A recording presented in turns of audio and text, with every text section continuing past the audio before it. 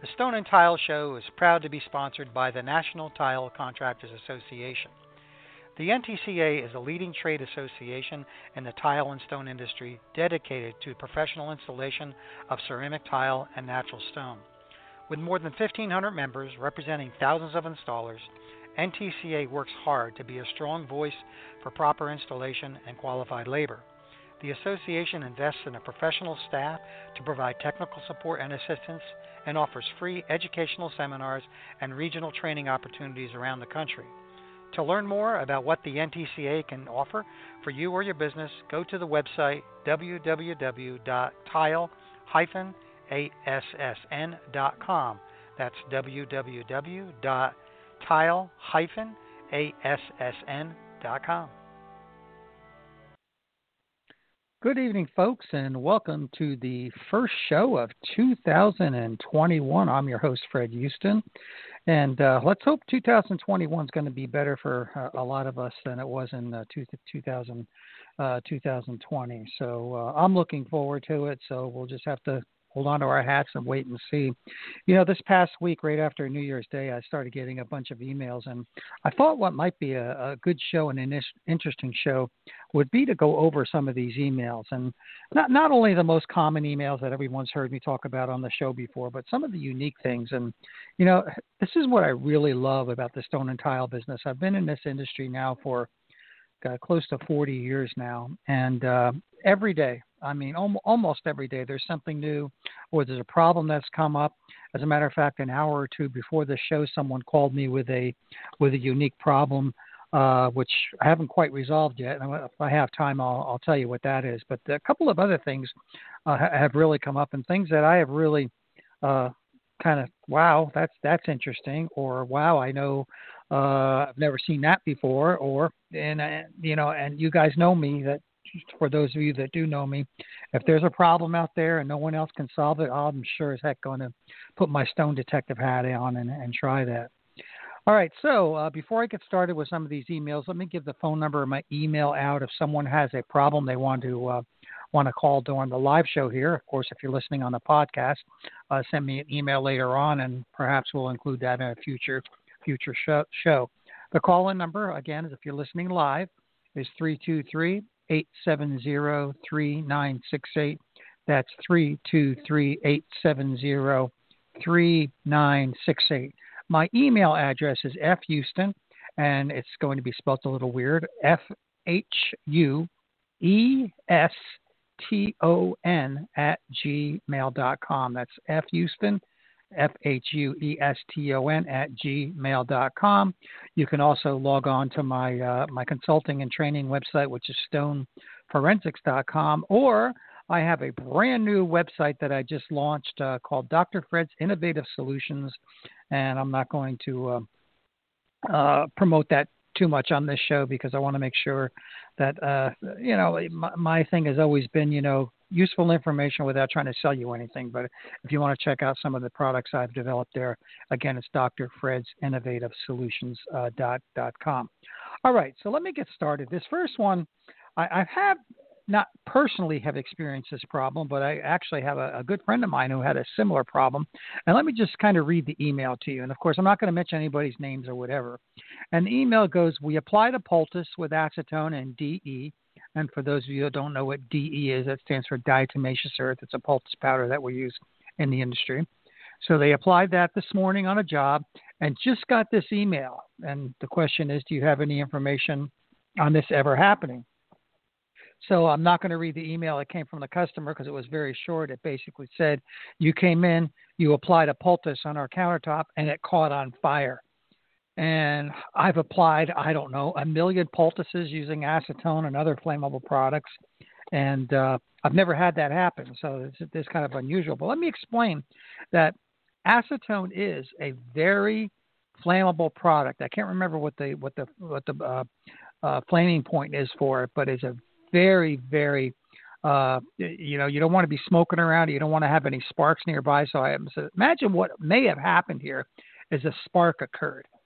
Could have been a short in the electrical outlet, turning on the oven, or a spark nearby, because these acetone fumes, or any of these solvents that are out there, they can ignite, and it can be extremely dangerous. So I had a friend of mine years ago who was stripping a Mexican tile floor. At least I think it was a Mexican tile floor. It had epoxy on it, and he needed some pretty nasty chemicals. And his guys were, cleaning it up, and they were using some rags. And overnight, his van caught on fire. The inside of the van caught on fire because they had the rag sticking in a bucket, and that bucket was in the van. And that, in case you're interested, is known as spontaneous combustion. It happens a lot with solvents. There's one solvent in particular where, well, I don't know if you would call it a solvent, but one product that we use in our industry is linseed oil. Linseed oil spontaneously combusts. As a matter of fact, years ago, I remember a story of some firemen in, I believe it was Philadelphia, that ended up dying because they were fighting a fire where it was started by someone throwing rags of linseed oil, soaked in linseed oil in a corner or something. So you want to be really careful. And, not to get on my preaching bench at all here, but again, that's the reason why you want safety data sheets. Just putting them on your truck, putting them in your shop, carrying them with you, that's fine and dandy. But read the darn things, read what the precautions are on there. Look at how flammable they are. Look at how dangerous they are for the environment. You don't want to maybe rinse some of them out in the sink for whatever reason. So, that's what the safety data sheet is all about. So, okay, I'm off my preacher box right now, and let's move on to the next question. The next email I got some time ago here, probably within the last week or not, is I have a potential terrazzo project pending a demo and need a little guidance. I do have experience with terrazzo polishing, but there's an unknown coating that was applied after the Harvey hurricane and a scratch pattern on the floor. They have no idea it was placed on the floor, but they stated it yellowed over time. Okay, so this was a question that didn't really have a direct answer because anytime you come across a coating on a floor, a countertop, a wall, regardless, it could be anything. It could be a water-based acrylic. It could be an epoxy. It could be a urethane. So the question, I would ask if I was this person is that what chemicals or how can I test to see what type of coating it is? Well, there's basically two chemicals that I use that I test with. The first one being just a typical alkaline floor stripper. Go to any janitorial supply house. You can even pick these up at places like Sam's Club or Costco, BJ's or wherever, and you just pick up an acrylic floor stripper. If it's a common water-based acrylic, which they use in grocery stores, department stores, whatever, it will remove it. So you take a little bit of the stripper, you place it on an area, you let it sit for a minute or two, you agitate it, and if it comes off, problem solved. It's probably a water-based acrylic.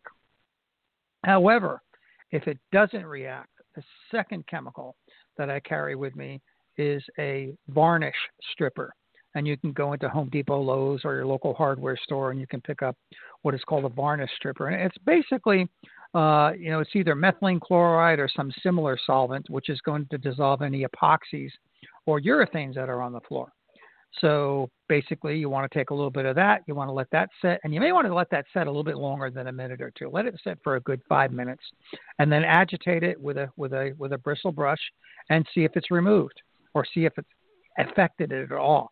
If it has, then you're dealing with an epoxy or a polyurethane, which is extremely important. I mean, others have told me, well, Fred, I just want to grind it off, and unless the coating is on there super thin, I find grinding it off is really not a good option because it tends to clog your diamonds up pretty quickly, especially some of the acrylics, which get really gummy when you start adding water to it. So you can try it. It might be on there very thin. I mean, you could try going in there and grinding it off with some pretty heavy, aggressive diamonds, but I wouldn't. I would basically chemically strip it first and then go ahead and proceed to treat the terrazzo just like you would any others.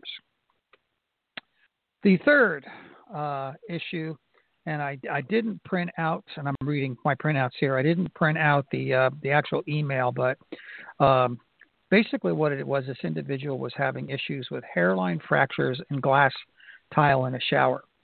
And, this is something I'm seeing a lot of lately. And let's make some assumptions.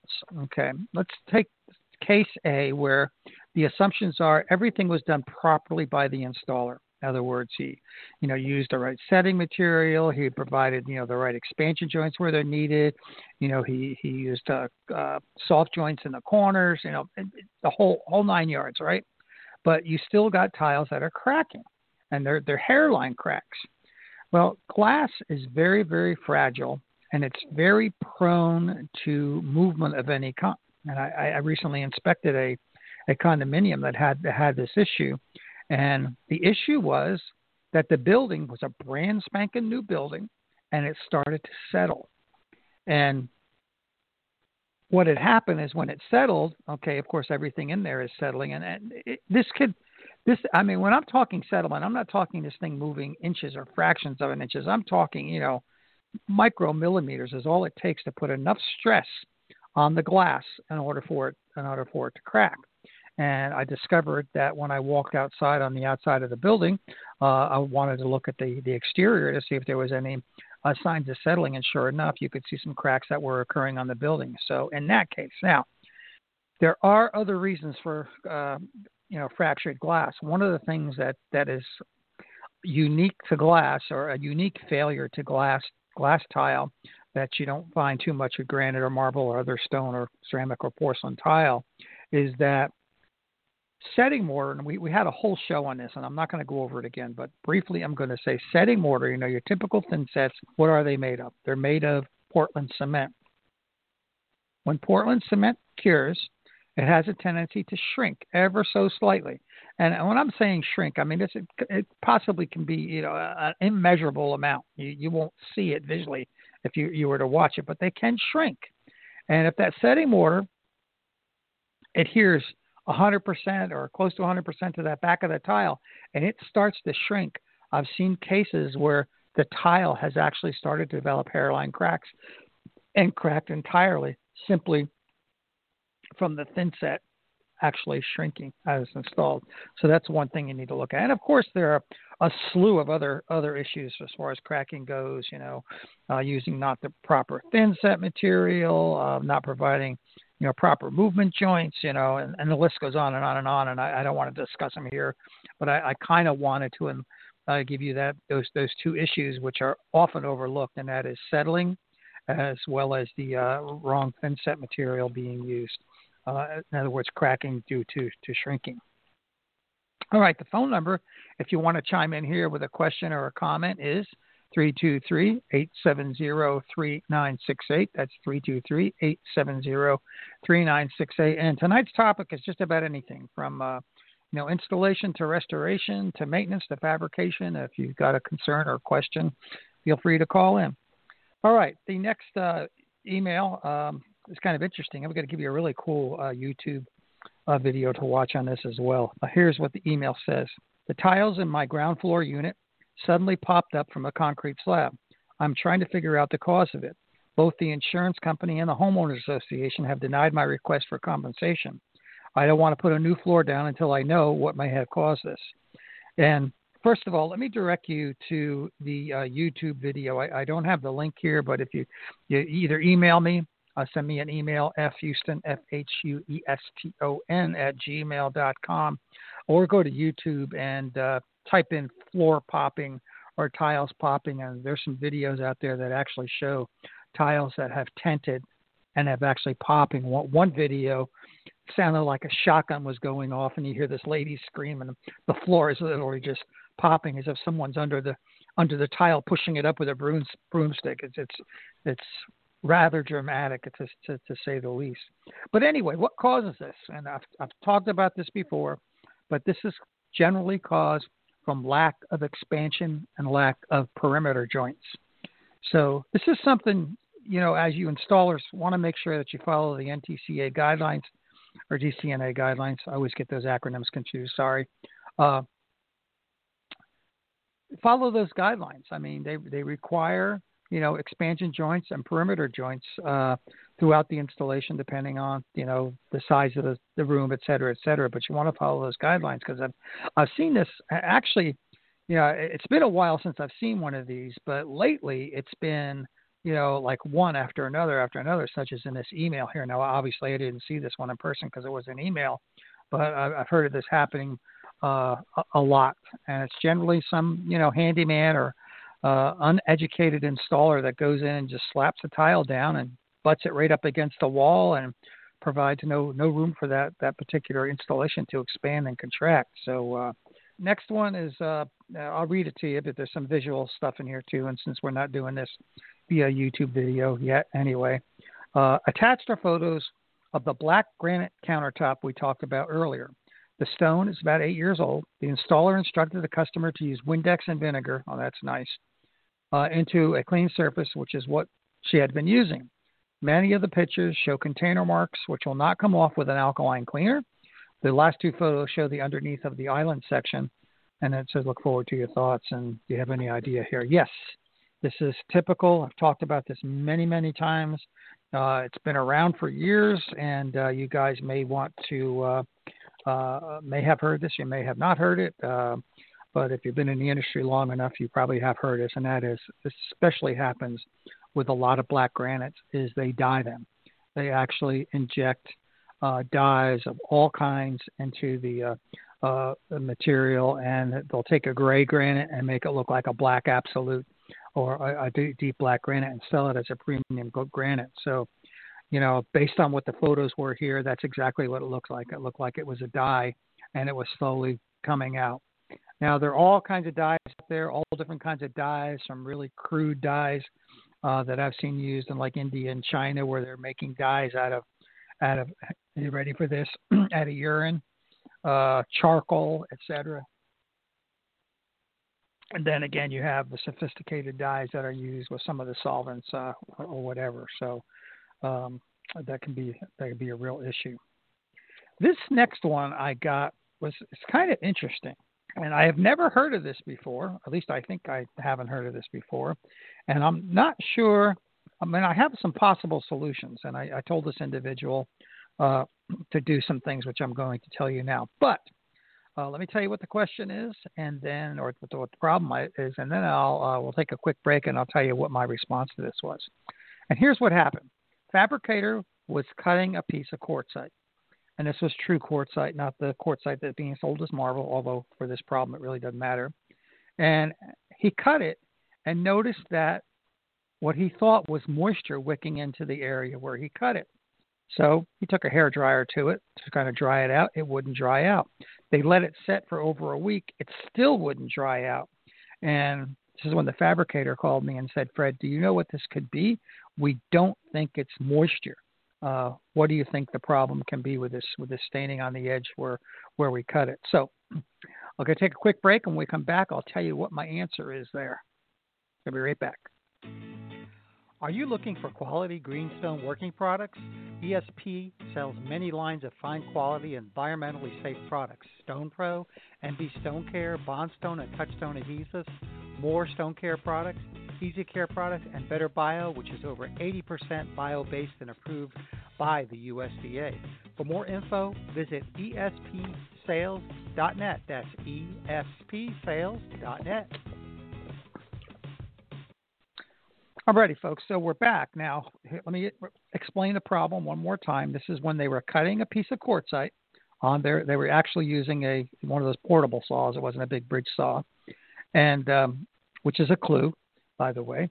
They got a stain along the cut line, and they don't think it's moisture. So, what could be the cause of this? And there's several possibilities here. The first thing I told this individual to do was to go get a moisture meter if they already don't have one and make sure, in fact, it is not moisture. I have seen moisture take a very, very long time. It's rare in this situation where you're cutting the stone, but it can happen. I mean, if this particular quartzite had any kind of a treatment done to it, especially some of these new treatments that are coming out of the factory that are sealing the top, if it had been resined, what can happen when you're cutting that material is now you open it up and now moisture can get in there. And when it does, it can take a very long time for it to go out. So that's possibility number one. Possibility number two, and I have had this happen I should say, I have seen this happen, and that is this guy was using a portable saw, one of those rail saws. I won't mention a name because there's several of them out there, but a lot of these saws actually have oil in them, in their motor or their gears or wherever the oil is. And I've seen these where the oil has actually leaked. So my guess was, or my one of my responses was to this individual is, go check the saw, make sure it's not dripping any oil. The third, and this is probably a strong possibility, and I actually did a whole show on resining, is that a lot of times these materials are resin. If the resin was not cured properly and was done wrong, just the heat of the blade going across and cutting that can actually re-emulsify a very weak, uncured resin and cause it to bleed into the stone, similar to what a poor caulk does in a joint in a countertop where it actually bleeds into the stone.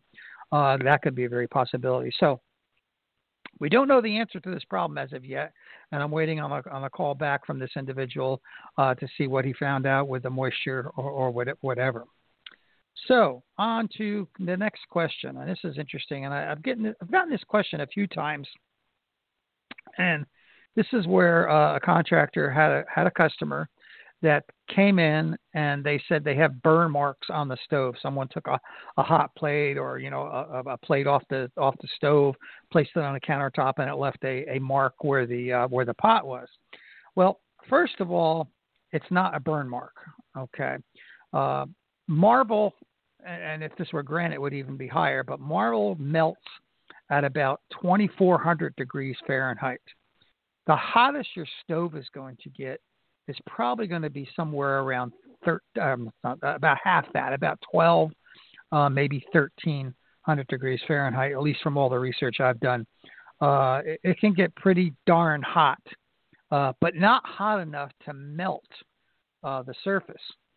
So what's probably happening here is that the pot that is hot has melted what's ever on the back of the pot, including metal.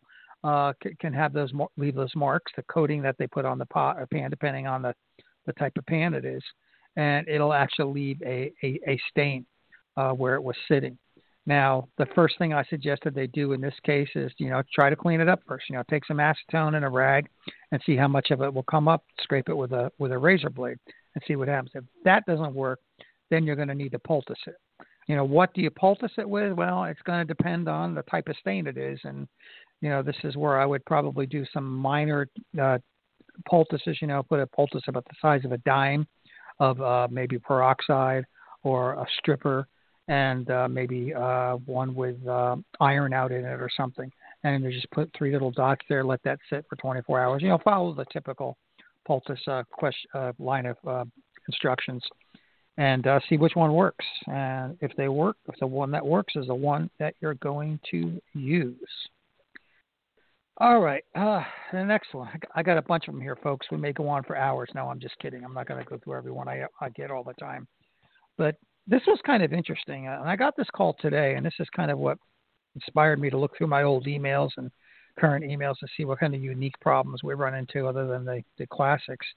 And that is, this person was honing and polishing a marble countertop. And when they got to the polishing phase, they get what was called these little bubbles that occurred on it. And they sent me a photograph of these bubbles. Now, at first, I thought it was orange peel. And, this contractor that I'm talking to has been in the business, 20 years. And I'm sure they know what orange peel was. But they said, no, it's not orange peel. We've done thousands of these, and this type of white marble, we've never had this particular problem. So it was a new one for me. I mean, if it wasn't orange peel, what are these little bubbles and these little dots? And I got thinking, and I recently ran into several projects. Well, actually, recently as last week, and then I had another one similar to this a few months ago, and that is, there's a process coming out of Italy, and I don't want to mention names, but it's a process that they're doing to slabs, especially. I'm not sure if they're doing it to floor tiles yet, but it's a sealing process. But it's not your typical impregnators that we use in the shop and in the field all the time. It's a process where this particular polymer, whatever it is they're using, is baked on and into the stone. So it looks great. I mean, it's really great. It's, very stain resistant. I'm not sure about etching because it can etch as well. But I'm not sure. I'd have to look it up and see whether they claim it's an anti-etch product or not. I think they might. But if anybody's interested in what that product is, send me an email and I'll do it privately. I just don't want to do it in the public arena here. But anyway, I've seen all kinds of issues with this particular process, especially when it comes to refinishing it, because it is hard. I mean, it is extremely hard. It doesn't come off very easily. And I've seen issues that if it's, again, we're introducing a man-made process to a natural product and things can go wrong. And I've seen the product that maybe it didn't cure properly, did some really weird things like, blotchy type dull areas and then shiny areas. I've seen that with this particular product. So, if anyone's interested in what that product name is, drop me an email. Again, I'll get my email out, fhueston, FHUESTON @gmail.com. Also, if you're listening in live here, if you want to call in with a comment or a question, it's 323-870-3968, 323-870-3968. I know most of you listen to this as a podcast, but if you listen to it live, you have the opportunity to call in and ask a question. Okay, my next email, and I get quite a few of these, and actually I got 2 of these today. This is one of them. And it says, I have a client who's inquiring about applying an anti-etch film on a red marble countertop in a kitchen. She's not worried about cost. That's rare. Here are the exact words, and it says, hi, person's name. I have a client that pays to have her kitchen countertop polished and sealed every few months. She is pleased with the person she uses, but she wants to try something else she heard of with a better warranty. She said it's a commercial grade. Is there a commercial grade coating that goes on the top of the counter? And have you heard of this? And of course, I've interviewed everybody on this topic, from the chemical applications and coatings that go on the surface, like Moore, etc., and as well as ToughSkin, who happens to be one of our sponsors of the show. So, she's asking for a film. I would recommend the ToughSkin product in this case because that's what she's asking for specifically. It's easy to apply, but all of these coatings and these films do require that you be trained properly in how to apply them. So I would highly recommend that you get the proper training. If you want to go back and listen to my past shows and go back into the website, it was probably a year or so ago, so you might want to take a look at that. And with that said, let me take a quick break here and give you a little bit more information on the ToughSkin product. Thank you, ToughSkin, one of our gold sponsors. Marble etches and stains. ToughSkin guarantees it will not. ToughSkin provides a unique product and installation service anywhere in the USA with their proprietary stone laminate products. They protect marble countertops with an acid, oil, and waterproof guarantee. That's right, it's now possible to install marble, onyx, and travertine countertops without the worry of etching and staining from common household items like wine, lemon, coffee, or other acidic foods. People have been trying to figure this out for thousands of years, and ToughSkin Surface Protection has done it. Available in gloss and satin to match the countertop finish. Visit them online at toughskinprotection.com. That's TUFF skinprotection.com to learn more. Alrighty, folks, so there's some information on the ToughSkin product. Okay, my next email, this I've seen throughout my career, and it's still an issue that I see a lot with fabricators and restoration contractors. And the email was, hey, pros, can someone direct me to an article that explains the expectations and tolerance of etching and staining on natural stone even after sealing? I have a difficult customer with limestone throughout the new house they just built. We pre-sealed before installation and then again after installation with, and I won't name a product. His wife dripped olive oil on the kitchen floor, which left stains, and now he's accusing us of not sealing it. Any help would be great. Well, I responded to this email by saying I can send you an article that I did on this particular topic, which explains, how impregnators work, what they will do, and what they won't do. And if anyone else wants a copy of that article, it's on my blog site, on my website, stoneforensics.com. But if you want me to email you a copy, I'd be more than happy to do that. Just send me an email. FHueston, FHUESTON @gmail.com, and be more than happy to to have you print out a copy. This particular article was published. Actually, I think it was published in Stone World magazine years ago because I wrote it years ago, but it's still applicable today. And I also think we did a rewrite of it, pretty much the same article done in a Slippery Rock Gazette as well. But anyway, regardless, it's something you can hand to your customer and say, this is why you're getting staining. And generally, you know as well as I do, these impregnators, these sealers, whatever you want to call them, are not, they're not bulletproof. And I don't mean the product is bulletproof, but they're not bulletproof. They're designed to buy you time. They're not designed to make. What I should say probably is that they don't provide stain proofing for the stone. They provide stain resistance for the stone. So that's something you really need to explain to your customers when you're sealing a countertop or a floor for that matter, or anything else, that this is only going to buy you time. It's not going to make the stone stain proof, even though some of the companies out there will say they'll guarantee their impregnators and whatever for 10 years, 15 years, lifetime, or whatever. My recommendation would be read the fine print, because the fine print is everything, and you all know that when it comes to purchasing warranties. Okay, next question. I spoke this afternoon regarding our quartzite etching issue on our countertop, which we now know is marble. Can you please forward the article? I had talked to him on the phone, and I told him to send me an email, not to send him an article.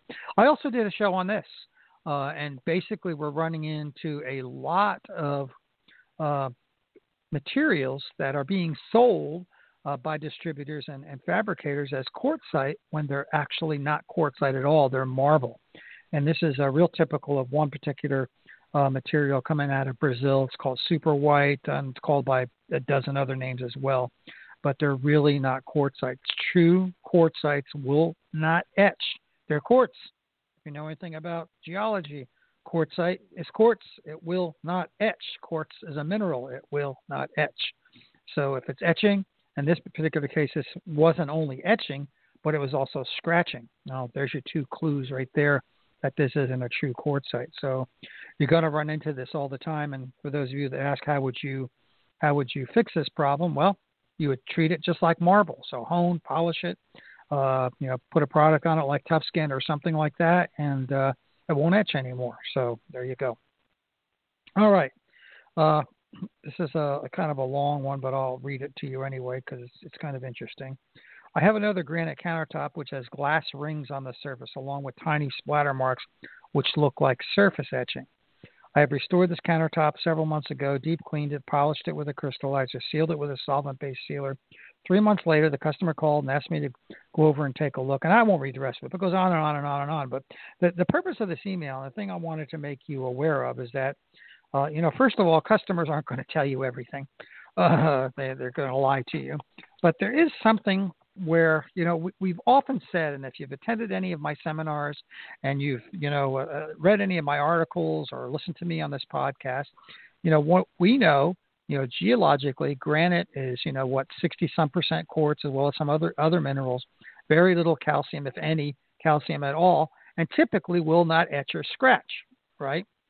But, and this is a big but, there is an issue, and I did an article on this. I'd be happy to send anybody, or you can go to my blog site to read it, or my website, stoneforensics.com, is you can get something known as an alkali etch.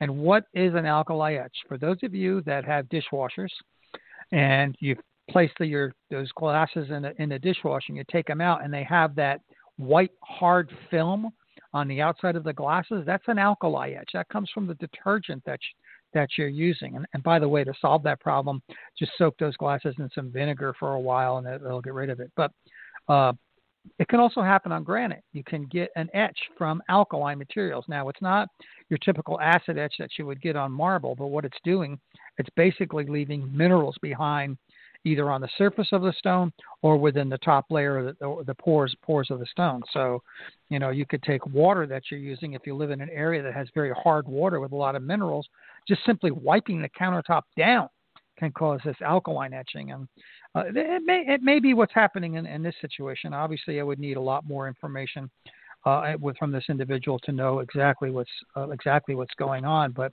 I wanted to make you aware that is a problem. Alkaline etching can etch. Now, it won't be, as I mentioned, like an acid etch where it actually, you can run your finger across it and feel it if it's really rough. But if you see something on granite that looks like etching, you want to first make sure it is granite or quartzite or true quartzite in this case, and then okay, how do you cure it? Basically, I would apply an acid poultice to it. Vinegar, sulfamic acid, something like that. Dissolve the salts down, and you may need to polish it after that as well. So, all right. My next, first of all, let me give the phone number out here again, 323-870-3968. And that phone number is good for now, live, if you're listening here, 6 p.m. on Wednesday, is 323-870-3968. Don't call that if you're listening to the podcast portion of this, because it won't go through. This number is only active during the live show. Here's a question that's come up a couple of different times, and I've got some really great tips on this for you guys at the Polish Stone. And that is, I have a question for retarding the use of metal lippage tools, and I think he made a typo there. I only have a few of these in inventory, but was wondering if I could mix a 50 grit metal bond lippage with a 50 grit resin bond diamond, and would the results come out uneven? And this is a trick that I've done over the years, and I've actually discussed this in my seminars. Oh, and by the way, I am going to be offering an advanced stone refinishing and stone troubleshooting seminar this summer. So if anybody's interested in that, please get in contact with me, because with this COVID thing, we're still social distancing, so I'm taking very few people for that class. So again, send me an email if you're interested in advanced stone restoration. My email again is fhueston, FHUESTON @gmail.com. All right, so back to this issue. Can you mix your diamonds? And the question to that, or the answer to that, is yes. Yes, you can. As a matter of fact, let's take an example. Let's say you're refinishing a stone countertop or a floor. It doesn't matter, and you're starting out with a 60 grit. And then let's say you're using 6 diamonds on the bottom of your machine, and then you go to put your 120 grits on there, and you only have 5 diamonds, but you want 6. What can you do? Put the 220 in place of that 6 diamonds, so you'd have 5 120s under there and 1 220. The 120 and 220 are so close in grit size that it really doesn't matter. Now, I've also have taken some floors where I've taken a 120, combined a 120 with a 400 even. And my recommendation, and all, as you guys know that do this for a living, all stone's going to react differently. The same stone can react differently in homeowner A and act totally differently in homeowner B, and it's the same exact stuff. So we know how that works. You don't need a lecture there. So experiment. Don't be afraid to experiment. What's the worst thing that can happen? It won't work. So try it. But that's a good little trick. Try that trick sometimes. Try mixing your diamonds and see what kind of results you get. Okay, I've got a bunch of these, and we don't have time to go over all of them. But this next one is kind of an interesting one too, and that is I use diamond sponges and monkey pads all the way to 12,000 grit. And while it's very good shine, it does not match the shine on a part of the floor that I have not done. I don't want to crystallize it if I can avoid it. I was wondering, what manufacturer of powder polishing do you recommend? Well, I'm really not going to give out, names here. If you want a name of a powder polish, I answered this person with a couple of different names.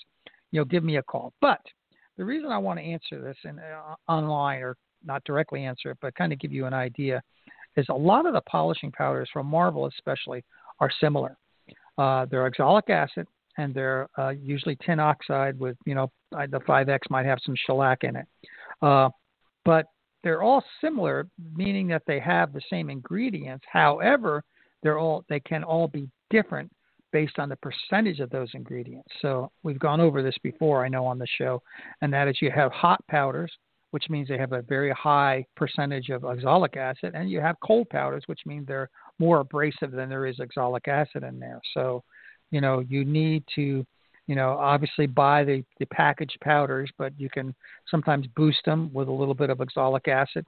Although you have to be careful because, as you guys know that have any kind of experience in this at all, that oxalic acid will and can give you an orange peel effect. So folks, that's primarily some of the emails I wanted to go over in this slot here. I'm really looking forward to this year, 2020. We're going to be offering some different seminars. I'm also putting together and have put together, which are still available, some what we call e-learning seminars that you can purchase. And if you want to look at those and look at what we have so far, you can go on over to a website known as surfaces.com, SURPHACHES, surfaces.com, and I'm in the process of doing a bunch of more of those e-learning, as well as some others that are doing e-learning sessions there as well. So you may want to go over and take a look at that. So again, you may want to go ahead and check out my website, stoneforensics.com, with a lot of those articles that are mentioned are under the article section in the website. You may want to check out my product line, Dr. Fred's Innovative Solutions. I do not sell directly unless you're a distributor. That's what I have distributors for. And my distributors right now are ESP Sales, which you heard that ad before, 10X, and BB Industries, which was prior to that was Braxton Bragg. So you can contact them for any of the products. But all right, folks, since we have no questions, I'm going to wish everybody a happy new year. Stay tuned this year for a lot of great interviews. I've got a lot of great ones coming up. So, folks, thanks for listening. Until next time, keep setting those tiles, polishing that stone, fabricating those tops. Later, my friends. Are you tired of lugging dozens of stain removal chemicals around to remove stains from stone, tile, or concrete? Did you know you only need 3 chemicals to remove almost any stain? From organic stains to inorganic stains, Dr. Fred's Ultimate Stain Removal Kit is all you need. The kit contains 3 reagents and includes a detailed ebook on how to remove almost any stain. So if you're trying to remove difficult ink or rust or simply coffee and other food stains, this kit is all you need. To order, contact Dr. Fred at 321-514-6845. One kit is $69.95 plus shipping.